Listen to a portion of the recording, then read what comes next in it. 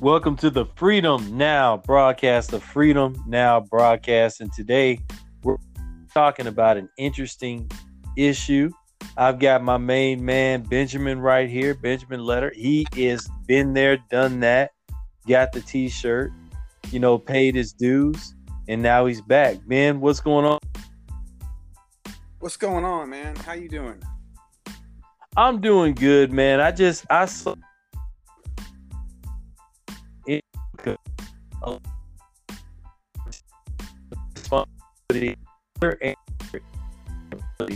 but one of the ways that you could is if you're financially responsible. And one of the issues that is part and parcel of police brutality is qualified immunity. So why don't you tell us a little bit about what's going on right now in Colorado? All right, give me just a sec. Can you hear me? Yes, I can. Yeah, I switched over devices there on the Slick, so as not to screw up the recording, because you know how it goes. So, anyways, I got my earpiece working just fine now. Roger that. The state of Colorado appears to have entered some legislation or passed some legislation to the effect of ending qualified immunity, which is basically, laws that make law enforcement immune to being sued by the public. So this means that, as individuals, so this means like, you have that rogue cop or, that quintessential bad cop, that stereotypical bad cop that goes and does something atrocious that, ends up leading to a lawsuit.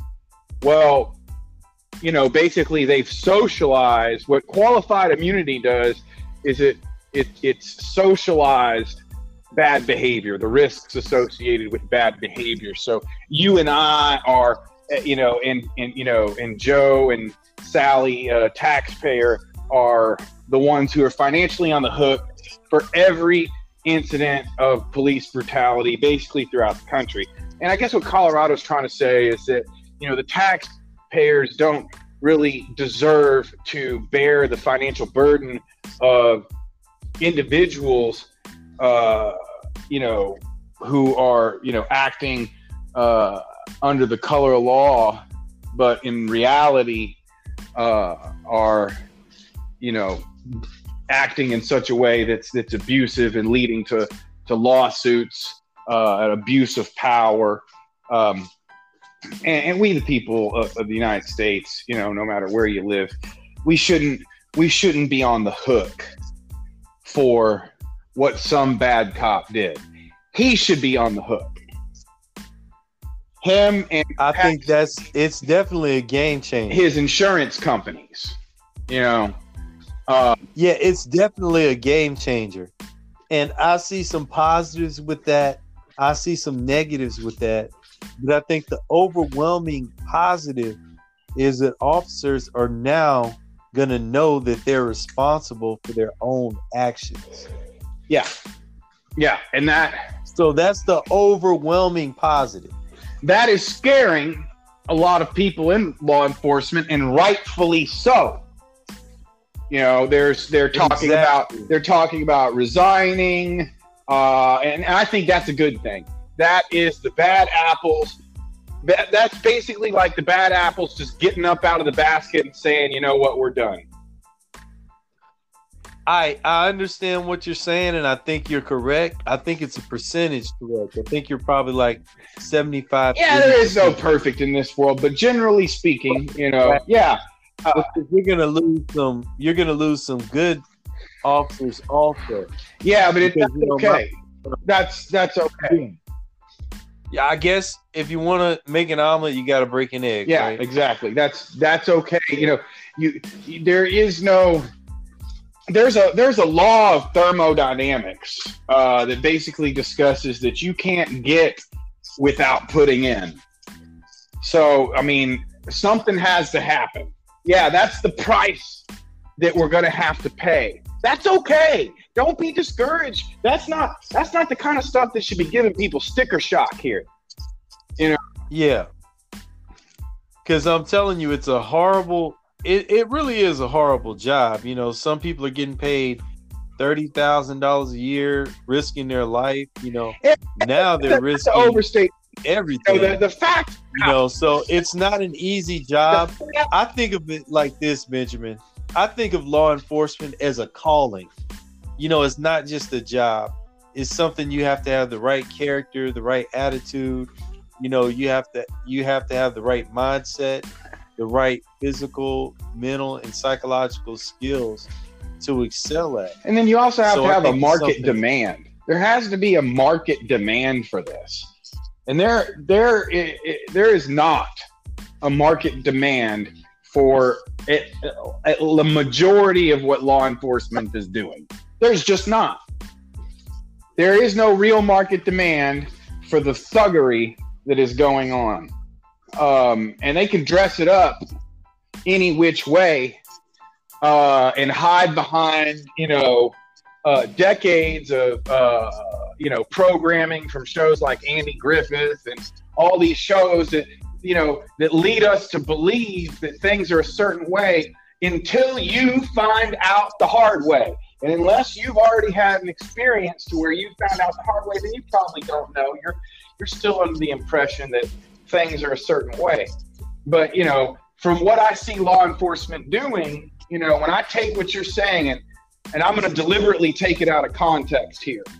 I'm going to go ahead, bro. I'm going to deliberately take what you just said out of context to make a point. If your calling is to put your knee on people's neck, you know what I'm saying, then maybe your calling isn't good. If your calling is to arrest people and destroy their lives, over victimless crimes, then perhaps your calling is not a good calling.